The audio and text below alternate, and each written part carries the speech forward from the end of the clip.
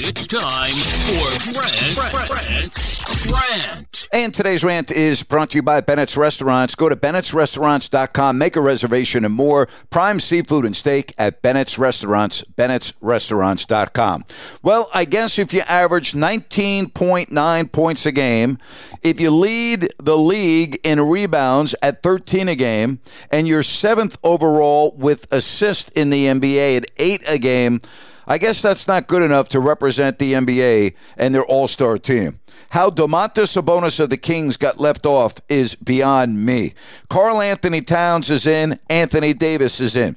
I know Davis gets a lot of flack. I understand it, but he has played in most of the games this year. I know the Lakers are 500, but when I put Davis's stats in front of me, I'm okay with it. As far as Cat goes with the Timberwolves, yeah, he averages a few more points a game, but it's not close when it comes to rebounding and assist. It is all Sabonis. Field goal percentage, check mark Sabonis. The only thing that Sabonis does not have over Towns is Minnesota is currently 1 and Sacramento is 5th in the West. To me, that should not determine whether a player gets on or not. Sabonis has the most double-doubles of any player in the NBA dating back to 82-83. You ready for this? He has 42 through the team's first 46 games. You know who else would be in that category?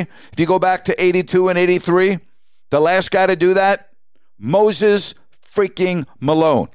And you're telling me that Sabonis, already a multiple-time All-Star, does not get on? It's a joke. It's a disgrace. I'm okay with Fox being left off. He plays guard in the West. You got Doncic and Shai Gilgeous-Alexander who started. I'm okay with Curry. I'm okay with Anthony Edwards. Booker's stats are through the roof for Phoenix. So I can at least digest that. I can accept that. But Sabonis, you got to be freaking kidding me. Flat out wrong. And that's my rant for today.